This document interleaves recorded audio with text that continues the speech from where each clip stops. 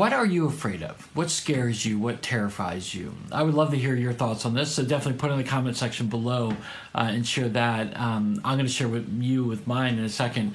But I'm Tom Pounder. I'm the online campus pastor here at New Life Christian Church, and I am afraid of some of the basic stuff like snakes and spiders. Although I don't have a problem killing spiders, when I see one, I'm like, oh, and it kind of startles me.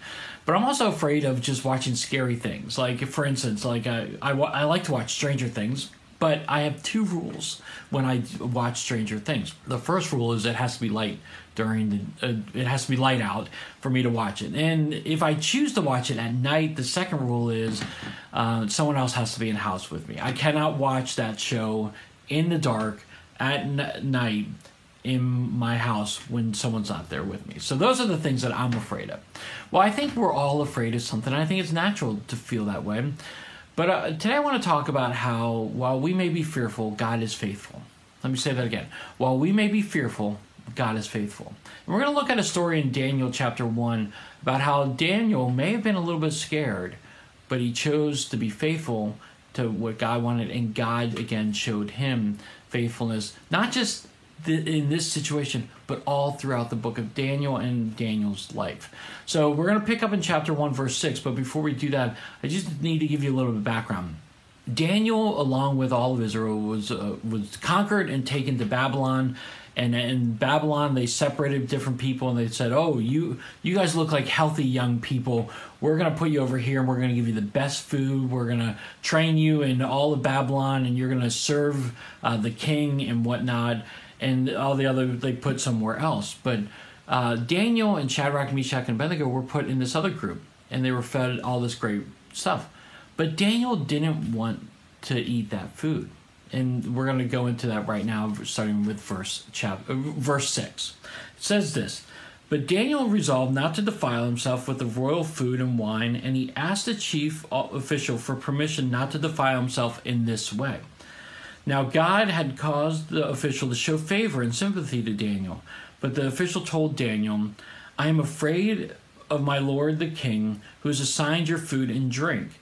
Why should you be looking worse than any of the young men your age? The king would have my head because of you.'" Again, Daniel's taking this great, delicious food, and he said, "I don't want to defile myself with this food. I want something different." And it had to really just mess with the guard.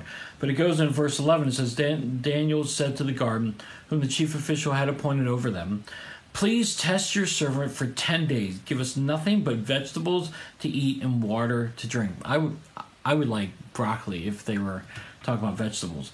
"But then compare our appearance to that of the young men and eat the royal food and treat your servant in accordance with what you see." So he agreed to this and tested them for 10 days. At the end of the 10 days, they looked healthier and better nourished than any of the young men who ate the food. So the guard took away their choice food and wine and were to drink and gave them vegetables instead. So this worked. Daniel chose to say, hey, listen, I'm in a foreign country. It takes a lot of guts, honestly, to say, I don't want what you've got. I want just vegetables and water. I want something different. I mean, again, imagine that. Like, if that was me, I would be filled with anxiety. I would be filled with fear. I mean, they could have killed him for all he knew. But again, he wanted to remain faithful to God, and he knew what he had to do, even though he was scared to do it, because he knew that while he may be fearful, God is faithful. And so it picks up in verse 17. It says, "To these 4 young men, God gave knowledge and understanding of all kinds of literature and learning, and Daniel could understand visions and dreams of all kinds." And that really plays out in the rest of Daniel, as you'll see if you continue to read on. "At the end of the time set by the king to bring them in, the chief official presented them to Nebuchadnezzar. The king talked to them and found none equal to them. No one was equal to Shadrach, Meshach, and Abednego and Daniel.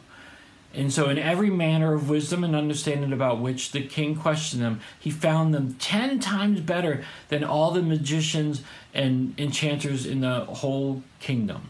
And Daniel remained there until the first year of King Cyrus."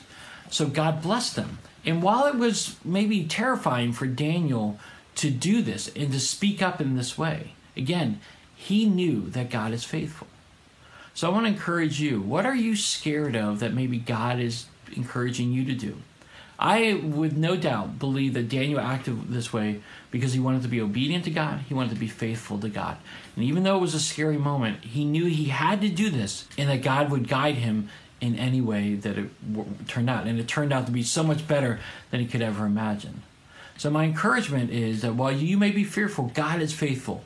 Trust God, be obedient to him, serve him, seek him, and overcome any fear that you may have with knowing the truth of God, that he is faithful and he will guide you through it. So that's my encouragement for you today. If you got thoughts, you've got comments or questions, I would love to hear it. Definitely put it in the comment section below or email me at tomp@newlife.church. Let's pray. God, it is a scary time for us in life, and no matter what's going on in our lives, you know, when you encourage us to do something, when you challenge us to do something, it can be terrifying. But Lord, help us remember that you are faithful and you will be with us, you will guide us, you'll lead us through it. And no matter what ends up happening, while we may be scared, help us put our trust in you and seek you in everything that we do. Remain faithful to us as we remain faithful and obedient to you. In this we pray, amen. Hey, thanks for joining me today. I hope and pray that you have a great rest of your day.